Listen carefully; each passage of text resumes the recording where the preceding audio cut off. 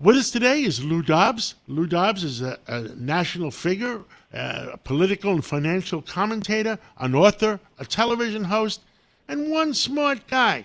Lou Dobbs, tell us where the heck is the economy going? This is Labor Day weekend. Do we have something good to look forward to?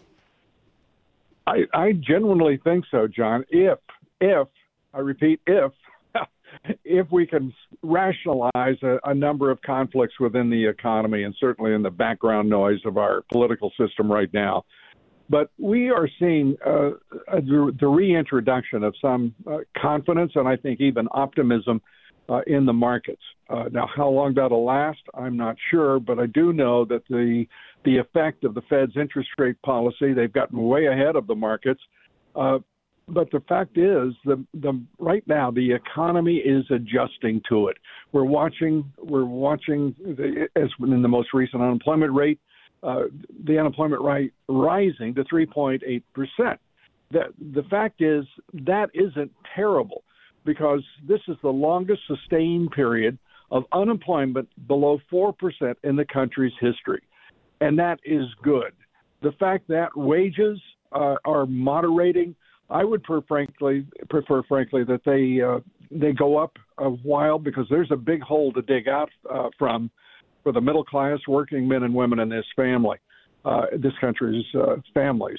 It's really going to be quite an interesting challenge. But the capital flows are moderating into some of the turbulence and chaos. We're watching crude oil prices rise. That is a real warning signal on inflation. But on the other hand, as economists like to say, we are looking at falling inventories. We still have the capacity with the right political choices to remove those higher prices, those inflationary prices, by going back to a policy of energy independence, which I think most Americans right now would sooner see. And if we don't bring oil within lower prices, Powell is going to continue raising interest rates, which will destroy the country. That's my opinion. Well, I agree with you. If they were failed to pause on interest rate hikes this month, I think that would be not disastrous, but it would be a tremendous setback for the advancement of the economy. That by that I mean slow but strong growth economically and continued low unemployment. These rates are, if this Fed decides, if Jerome Powell decides to get out in front, way out in front of these markets, he's a bigger problem than even I had believed him to be.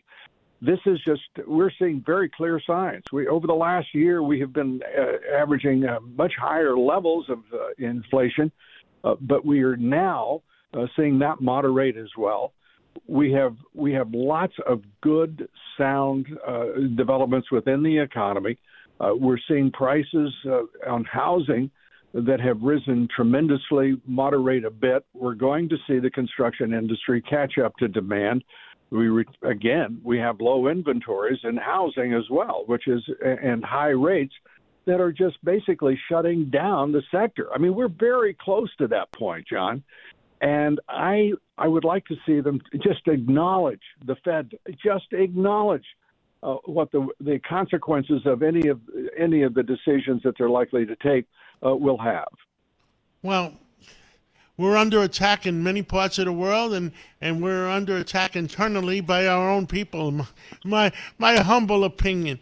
The other day, President Biden announced that he wants to make a proposal that anybody with the rank of supervisor, and I think there's 3.5 million of that people like that, that makes less than $95,000 a year, should be eligible for overtime. Any opinion on that?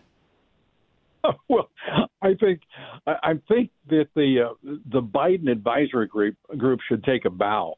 Because, again, we used to call this walking around money, didn't we, John, in the old days when the guys were handing out money on the streets trying to buy a vote here and there? One block away, they were giving away dollar bills if you promised to vote for my candidate. Exactly.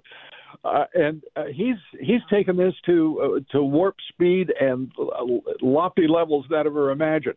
He's not only becoming a benefactor to that 3.5 million people group, but he is using OPM, which is genius. He's taking taxpayers' money he's using. He's taking the employer's money and handing it over to the employees, and he doesn't have to worry about going to Congress for approval or even taking the trouble, as he usually does, to have to put pen to paper and sign an executive order and rule by fiat. So I have to give whoever is advising the president big props for clever politics. Agreed. Lou Dobbs, enjoy the Labor Day weekend, and I pray for our country, and we'll talk next week. Amen, John. Thanks so much. Amen.